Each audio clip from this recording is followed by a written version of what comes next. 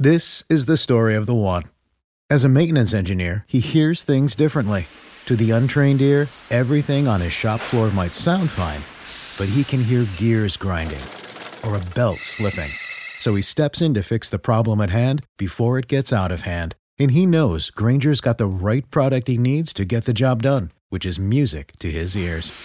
Call, click Grainger.com, or just stop by. Grainger, for the ones who get it done. When you visit Arizona, time is measured in moments, not minutes. Like the moment your work stress disappears as you kayak through the canyons. Or the moment you discover the life-changing effects of prickly pear chocolate. But nothing beats the moment you see the Grand Canyon for the very first time. Visit a new state of mind. Learn more at hereyouareaz.com.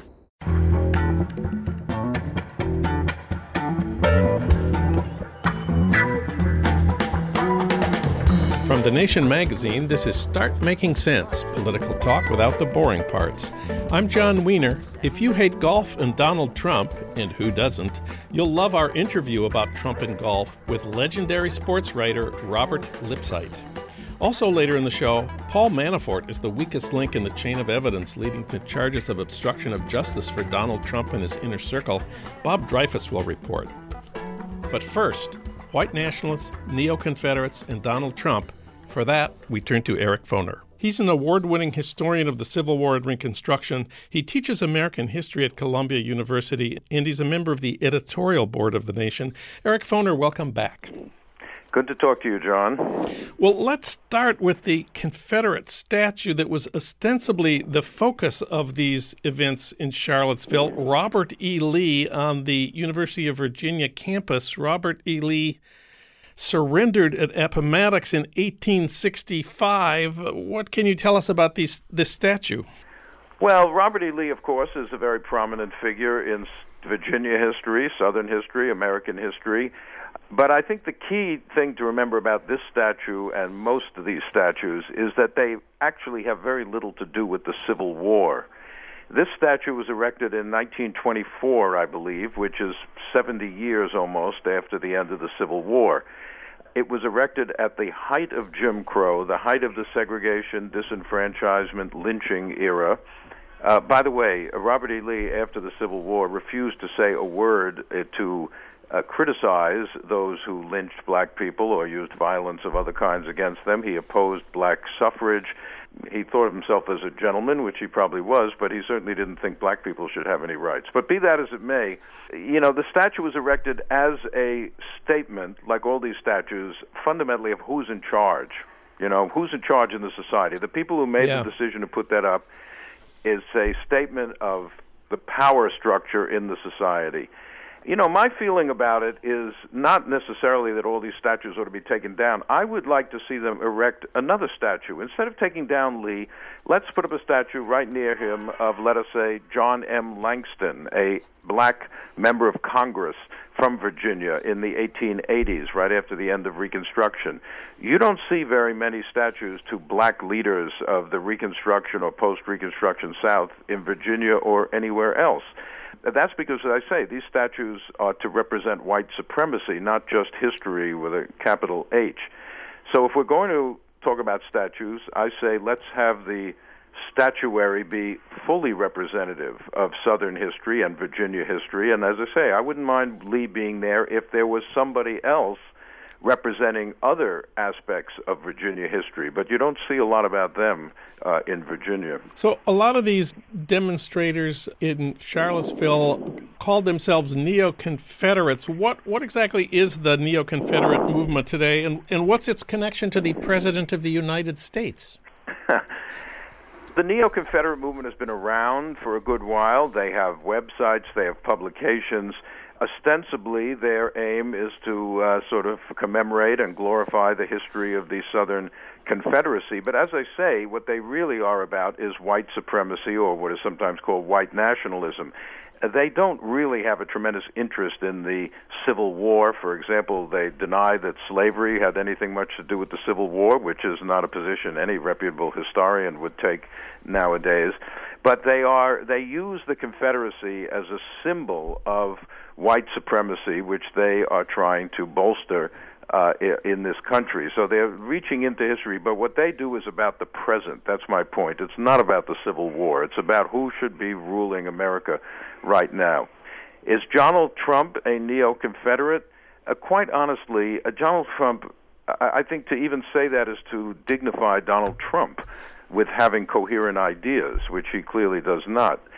I don't think he knows anything about the Confederacy or the Civil War, but he does know that these kinds of people are part of his political base. In his campaign, which played upon racism in numerous ways, he was, appealing to them.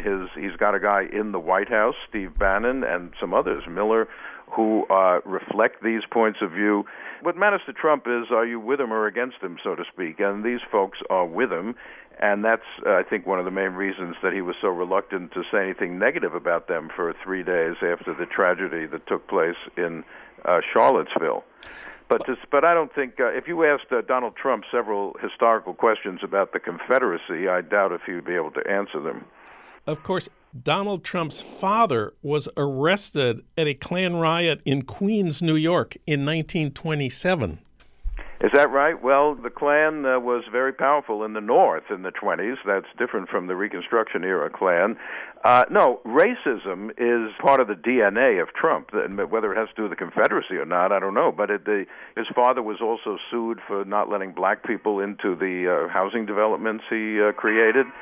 Trump first came to prominence on political sort of questions when he demanded the death penalty for these 4 black young men who were accused and convicted and later was exonerated of assaulting a woman, a jogger in Central Park.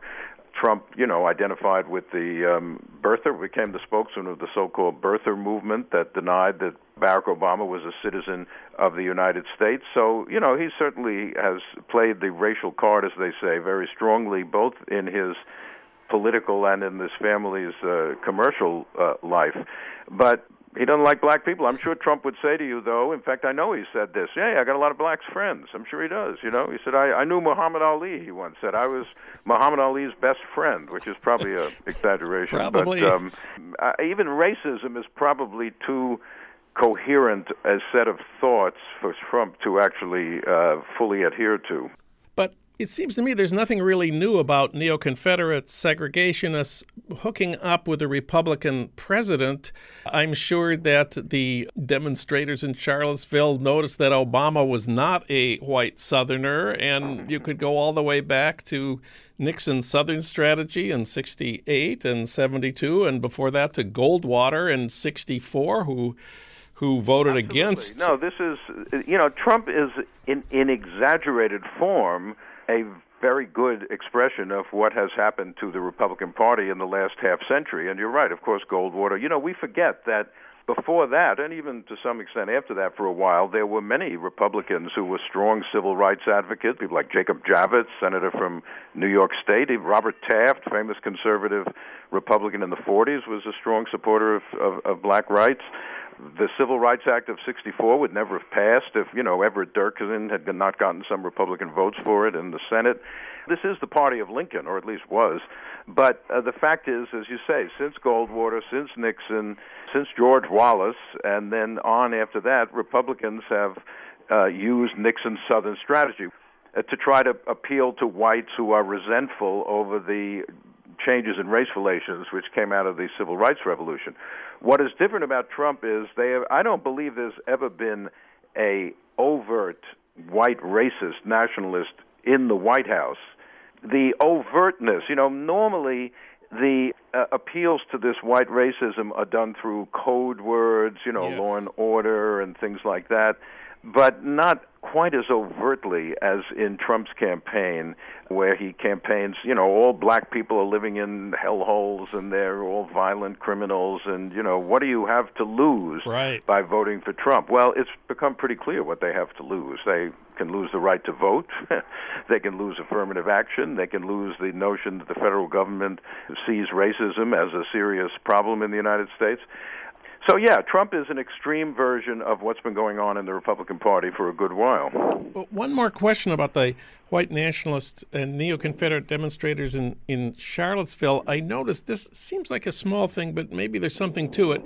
They were not wearing the old-fashioned KKK white robes with pointed hoods. They were wearing khakis and polo shirts with their logo on the pocket. What happened to the white robes and the hoods? Well, I'm not a total expert on the attire of these neo-fascists, but I do think, I guess if you go around with white robes and hoods nowadays, most people would probably be put off by that. We should remember, of course, that's the uniform of the Ku Klux Klan of the 1920s, when Trump Sr. was connected with it, apparently. In the Reconstruction era, when the Klan originated, they had disguises, but there was no uniform. You know, the South was pretty poor. They couldn't all go out and buy uniforms, so basically their wives made up any old kind of disguise they could. But in the 20s, they paraded in Washington and many other places wearing their hoods and white robes and everything. Yeah, but you don't do that anymore. But I think there is a subliminal message. These guys are dressed like preppies from the 1950s, you know? They're clean cut, and they look like they just came out of a prep school somewhere. And I think they are... When Trump says, make America great again, when was it great, actually, according to him? And I think the answer is the 50s.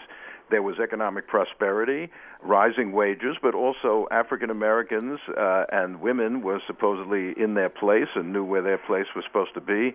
Of course, the Montgomery bus boycott and other things happened in the 50s, but through their clothing, they're identifying themselves with a certain moment in American history, which Trump also tries to identify himself with, which again is the time when white people were in charge, white men, and other groups knew their place.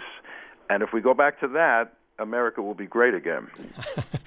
I think you do know a lot about the attire of white nationalists and neo-Confederates. One last thing, I saw a provocative question quoted in the New York Times.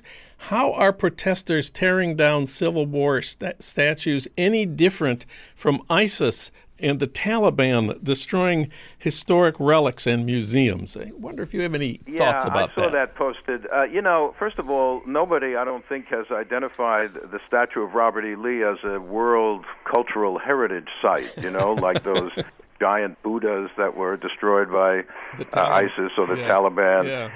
But I think, more to the point, this is my feeling. I'm not in favor of tearing down every single statue of a Confederate. As I said, my preference would be to put up an equal number of statues of non-Confederates and anti-Confederates and rebel slaves. If you're going to have a rebel Robert E. Lee, let's have Nat Turner up there. And then these Reconstruction leaders. You think in Mississippi they have a statue of Blanche K. Bruce, the first African-American senator in U.S. history? I don't think so. So that's one thing. But the main point is tearing down statues is often a sign of regime change, as we call it. So remember, what was the first thing that American troops did when they marched into Baghdad in 2003 in the Iraq War? They tore down the statue of Saddam Hussein. Yeah. Now, I don't remember a lot of people saying, oh, no, we shouldn't do that. This is destroying history. Saddam Hussein is part of the history. You may not like him, but nonetheless, this is history. No, we said, great, let's tear it down. Or in 91, with the fall of the Soviet Union, crowds marched to the KGB headquarters and tore down the statue of, I can't pronounce his name, but the founder of the KGB, Debrezinska, whatever his name was, long Russian name. Nobody said, oh, they're interfering with history. The point is, when regimes change, the public presentation of history also changes. And so the proliferation or the large numbers of Confederate statues that are around all over the South makes you wonder how much regime change there actually has been in this country since the Civil War. I'm not advocating tearing them all down, although there are some I would like to see go, like Nathan Bedford Forrest, to my mind, does not deserve a statue. A statue of, and there are many of them, statue of Nathan Bedford Forrest is sort of like putting up a statue of Timothy McVeigh. He was a homicidal lunatic, responsible for the death of hundreds of black soldiers after they surrendered. He was one of the founders of the Klan. He was a notorious slave trader. Why should there be statues of a man like that for young people to admire and emulate? But as I say, my main thing is if we're going to have history being presented to the public in this way, let's have it be comprehensive history, not what they've got now. Eric Foner. Eric, it's been great having you on the show. Thank you. All right. Wonderful to talk to you, John.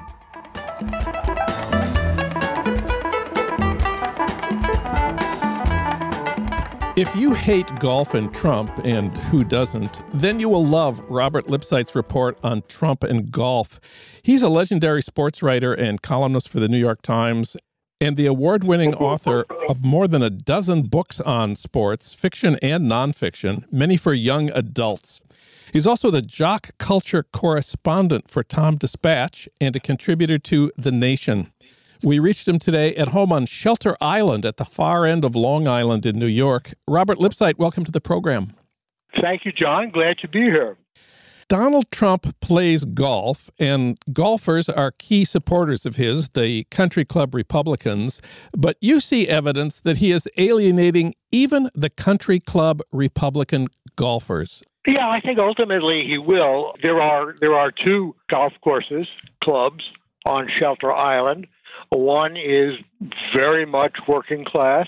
The other is certainly, in at least the 2%, if not the 1%. I think there's a kind of a streak of conservatism through both of them that really has to do with rules, with the codification of games, of how we purport to live our lives. And I must say, I despise the game almost as much as I despise Trump.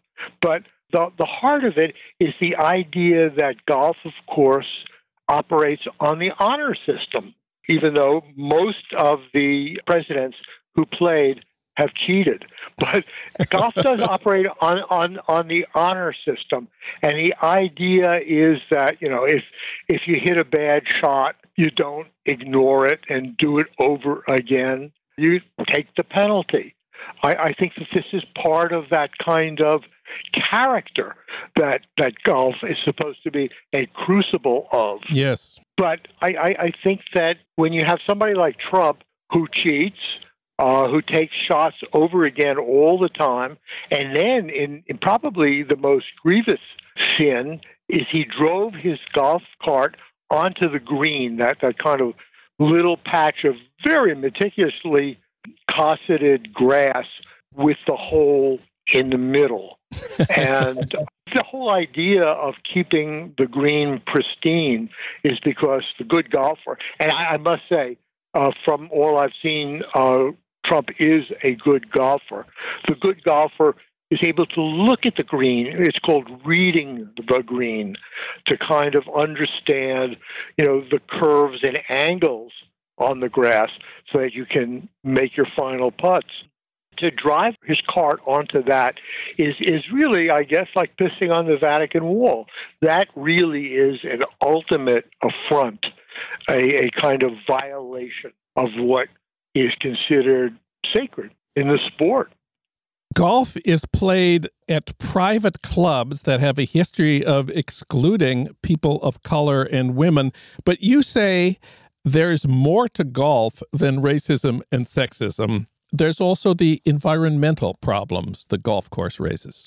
Oh, yeah. I mean, there's no question that all that land that is really very carefully domesticated carries a lot of fertilizer. It's easy and liberal to say, it'd be great for affordable housing, which of course it would be. But there really is an advantage to open land, and that's called breathing. And I think so much of that open land, that golf land, could be walking trails, could be parkland, could be just open to people. As it is, it's for very rich people. It's expensively kept in shape. And, of course, in the northern part of the country, it's really only available about half the year. And I've read of golfers complaining of breathing problems and dizziness from all the chemicals that they put on, especially on the greens. Right, of course. And, for a golf course to really be in top-notch condition, available for major tournaments and for expensive members, I think you do really need to pour in a lot of chemicals. You've got to keep it up. You've described the golf culture that Trump is part of as consisting of successful greedheads and wannabes. But what about the zen of golf? You know, a man alone with all his weaknesses facing the ball that lies still. Isn't that a profound test of character and self-knowledge? I think there are a lot of profound ways to test yourself and to learn about yourself. And I think thrashing a little white ball that can't hit you back may not be quite at the top of the list, John. Okay. I think that I find something bizarre in this idea of golf as the hero's journey. I mean, come on. What it's basically there for, and by the way, on what hero's journey can you also eat, smoke, and make hedge fund deals? Okay. I think that business and the applications of business are really one of the main functions of golf. For women who have been unable to crack a lot of the C-suites, is that they don't belong to clubs. They don't, in a sense, participate in what I call urinal society. I mean, I think that so much of the real business of business gets done. Two guys, peeing together in the clubhouse, and one turns to the other and says, "So, what are you going to do about that new trucking deal?" Uh-huh. And I think that's how a lot of business is taken care of, whether it's in the clubhouse, on the greens, in the bathrooms. And I think that it's that kind of access and easy sociability, which is very important to business. You say that there's a sort of a working class golf course out there on Shelter Island. In my neighborhood in LA, there are several public courses. I live near one called Rancho Park, where you can play 18 holes for $35.50 on weekdays, $21 if you're a senior. Doesn't that make golf a game for the little guy?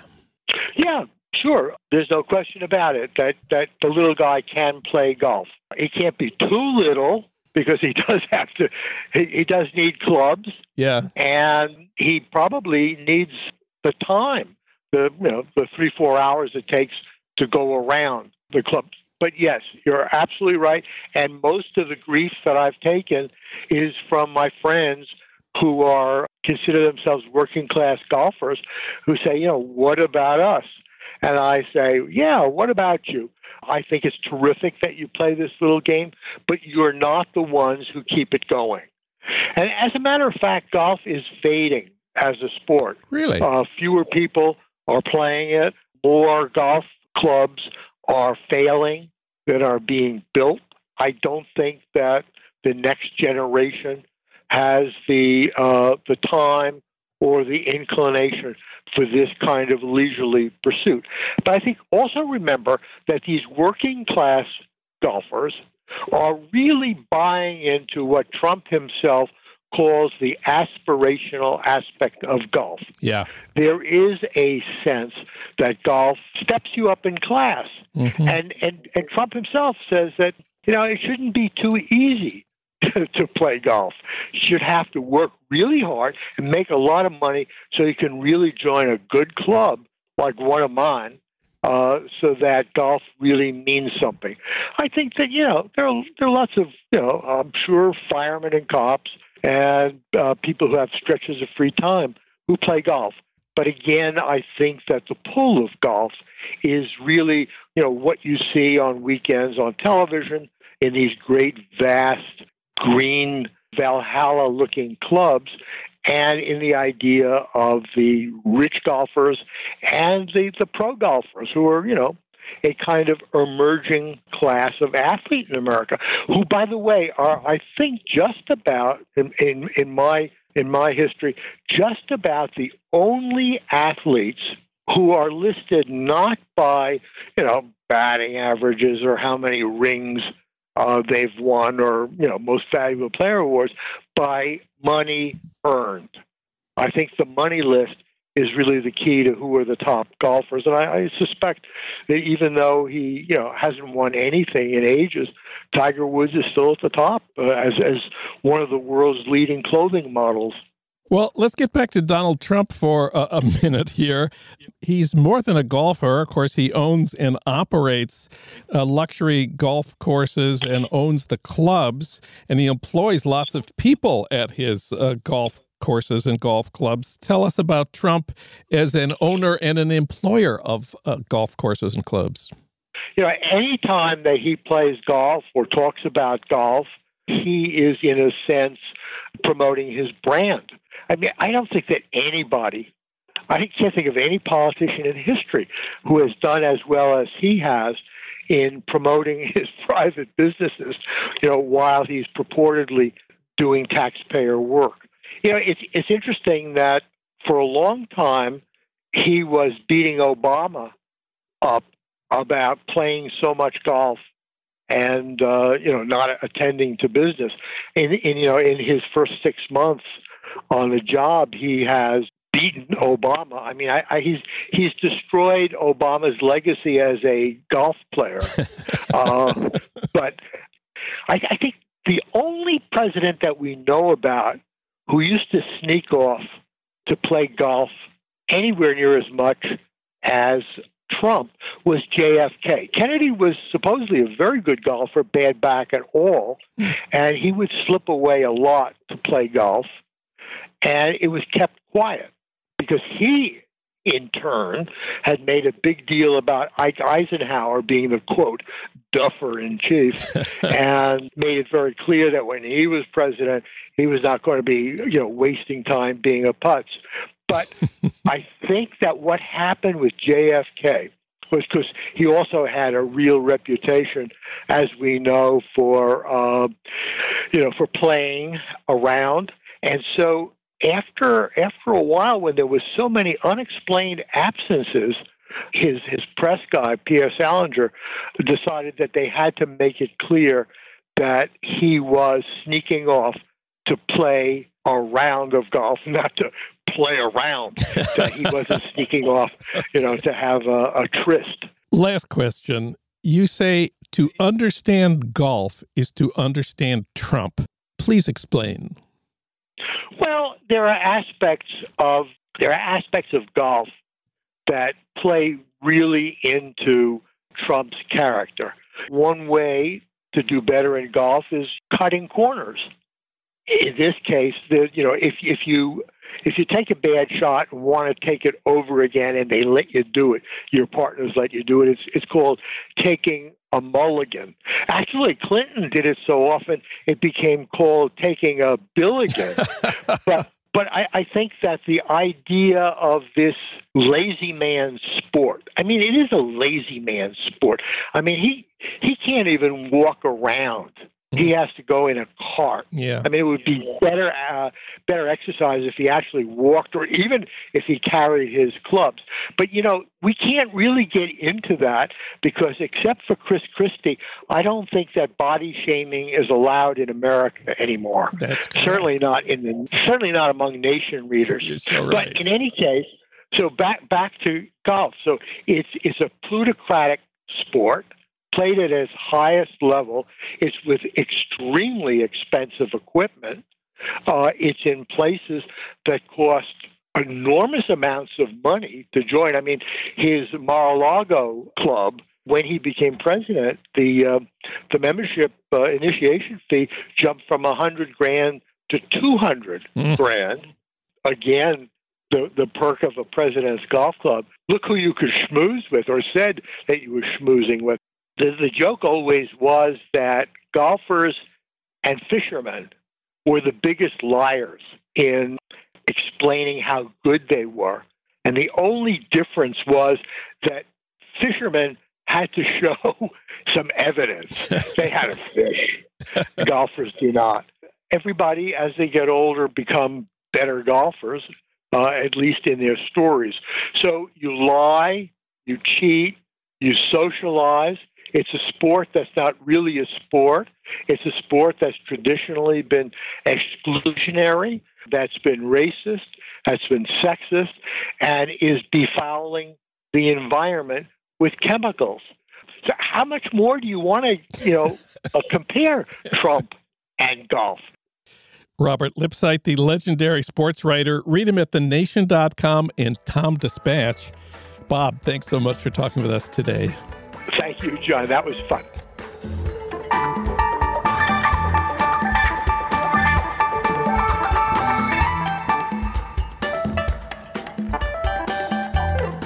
When the FBI raided the home of Paul Manafort, Trump's former campaign manager, they targeted the man who may be the most likely to bring down Donald Trump and his whole family.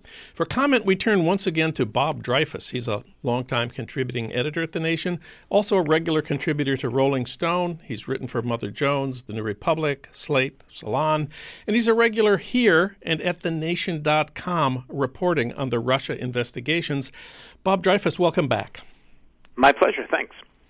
Well, Trump was asked to comment on that FBI raid on Paul Manafort's house. What was it that he said? Well, I don't think Trump is sure whether he should be nice to Manafort, who, after all, is a longtime associate and formerly his campaign manager, or whether he should be worried that Manafort might double-cross him. But he said I always thought that Paul was a very decent man, and he makes a lot of money all over the place, and I don't know where it all comes from.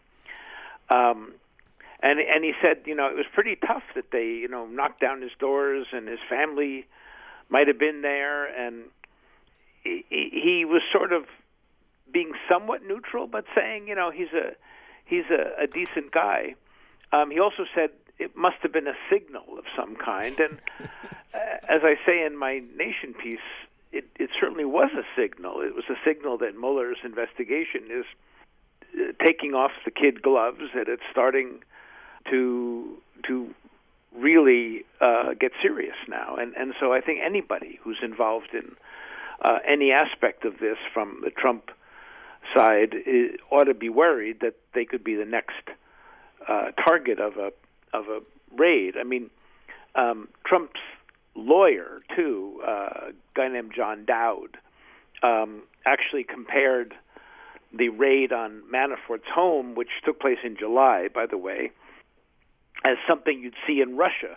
And I thought that was pretty funny, yes. Beyond irony, because here's a lawyer for Trump comparing what the FBI does, which obviously is sanctioned by our Constitution, approved by a judge, carried out by sworn officers of the law, in pursuit of possible criminal activity, all above board, to the kind of thuggery that happens in Russia. I found that a delicious yes. kind of irony, you know. So, well, Manafort had said that he was cooperating with Special Counsel Robert Mueller, providing everything they requested. So, why do you think armed FBI agents showed up at his house at dawn with a search warrant? Well, it seems pretty clear that they went to his house and seized all these documents and records and computers and whatever because they didn't believe that he was cooperating. If you think somebody's cooperating, you're not going to raid their home. Now the question is, if they found evidence of any crimes, and he's got such a tangled history that it seems unlikely they won't find something, if not the smoking gun that we're all looking for on collusion with Russia. But if they find evidence of a crime, they can threaten to prosecute him. They can file criminal charges. They can ask him to turn state's witness and cooperate with the investigation. Manafort's lawyer so far said he is not yet what they call a cooperating witness, just that he's cooperating with the investigation. But that remains to be seen.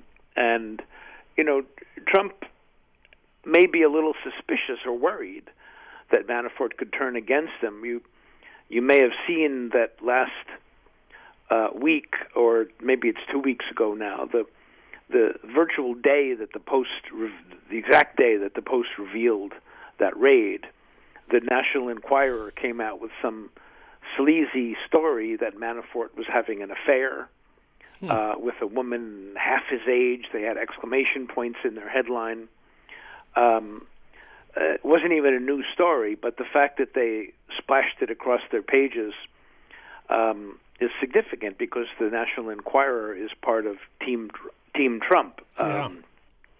It endorsed him. Its top executives are Trump supporters. They backed him strongly in the campaign and spent a lot of ink last year attacking Hillary Clinton. So, I mean, I can't prove that, but it's not beyond belief that the same paper that said Ted Cruz's father tried to kill Kennedy or whatever when Trump was campaigning against Cruz at the end of the primary season, that same paper might go after Manafort as a warning. Look, we can destroy you. Yeah. Well, a little background here. Who was Paul Manafort before he became campaign manager for Donald Trump in the presidential campaign? Trump called him a very decent man. Is that the way you would describe him?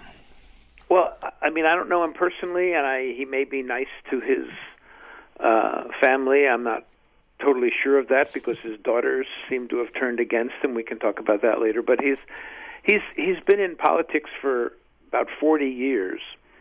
One sign maybe that he wasn't such a nice guy is that he seemed to represent an unseemly string of dictators over the years, from Mobutu of Zaire to Siad Barre of Somalia. He represented Ferdinand Marcos of the Philippines. He had a whole string, 6 or 8 of these people who he represented when he was part of that famous lobbying firm called Black, Manafort, Stone, and Kelly. Stone. That the name is familiar. Yes, well, the always talkative troublemaker Roger Stone was Paul Manafort's partner at that law firm, or that lobbying firm. Stone, of course, is the guy who admits that he was in touch with Leak Central, Guccifer 2.0 during the Russian hack and leak thing last summer, that he was in touch with WikiLeaks. He had obvious advance warning that the John Podesta leaks were coming because he announced them before anybody knew that he'd been even hacked. I guess that was in October, just before the election. So Stone himself is certainly somebody who's also going to come under scrutiny by Robert Mueller, the special counsel. Now you say that that Manafort has in the past worked for Mobutu and Marcos and Savimbi. That may be reprehensible. I don't think it was illegal. What exactly is his potential criminal problem, and isn't there some money laundering issue here? Well, it seems like everybody in Trump world, from Jared Kushner to Trump's sons and Trump himself and Manafort and lots of others, because they're so mixed up in real estate deals that have come under question, I think money laundering is going to be a key issue. But the really interesting thing about Manafort, which is not a secret, it's been known for quite a while now, is that he, for just about 10 years, represented the pro-Russian faction in Ukraine. Yeah. He represented the so-called Party of Regions, which was run by a guy named Viktor Yanukovych. He started working for him back in 2004-05 after an election that Yanukovych lost. He worked with him until he won election. And then, of course, after Yanukovych was the guy who was toppled in the big protest explosion in 2014 that caused him to flee the country and go to Russia, which led to this Ukrainian civil war that's going on. And all throughout that, Manafort was involved in supporting this Ukrainian faction, the pro-Russian faction, and apparently pocketing large sums of money, many millions of dollars. We don't know the whole extent of it, but it's been pretty widely acknowledged, in fact, I think he just rejiggered his financial disclosure forms recently to account for the fact that he was paid pretty handsomely by these Ukrainians. Mueller has the FBI has been looking into, not Mueller, but the FBI 3 years ago started an investigation into Manafort's activities, whether he was improperly moving money around. So that predates the whole Trump campaign. That was before Trump was even running. And by the way, Trump knew all this when he brought him on in 2016 to help run the campaign. So, I mean, there's a lot of fertile material for, the investigators to look at when they're looking at Manafort. Bob Dreyfus, he writes a weekly column for The Nation reporting on the Russia investigations. This week's report is titled, Why Paul Manafort Could Bring Down the Whole Trump Family. You can read it at thenation.com. Bob, thanks for talking with us today. Thanks, it's my pleasure.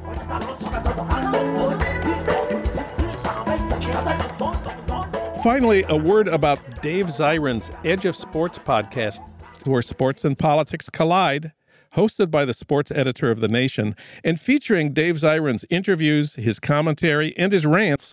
So even if you're a sports fan who hates politics or a political junkie who hates sports, you'll find something to love in this podcast.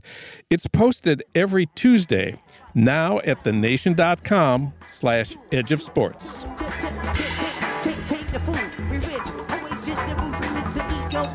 Start Making Sense, the Nation podcast, is co-produced by the LA Review of Books and recorded at the studios of Emerson College, Los Angeles by Ernesto Orellano, with additional technical assistance from Justin Allen. Alan Minsky is our senior producer, Frank Reynolds is our executive producer, Annie Shields is our engagement editor, Katrina Vanden Heuvel is editor and publisher of The Nation. Our theme music is from Barcelona Afrobeat, licensed by Creative Commons. Find out more about Start Making Sense at thenation.com and subscribe to Start Making Sense wherever you get your podcasts, at SoundCloud, Stitcher, or iTunes. I'm John Wiener. Thanks for listening.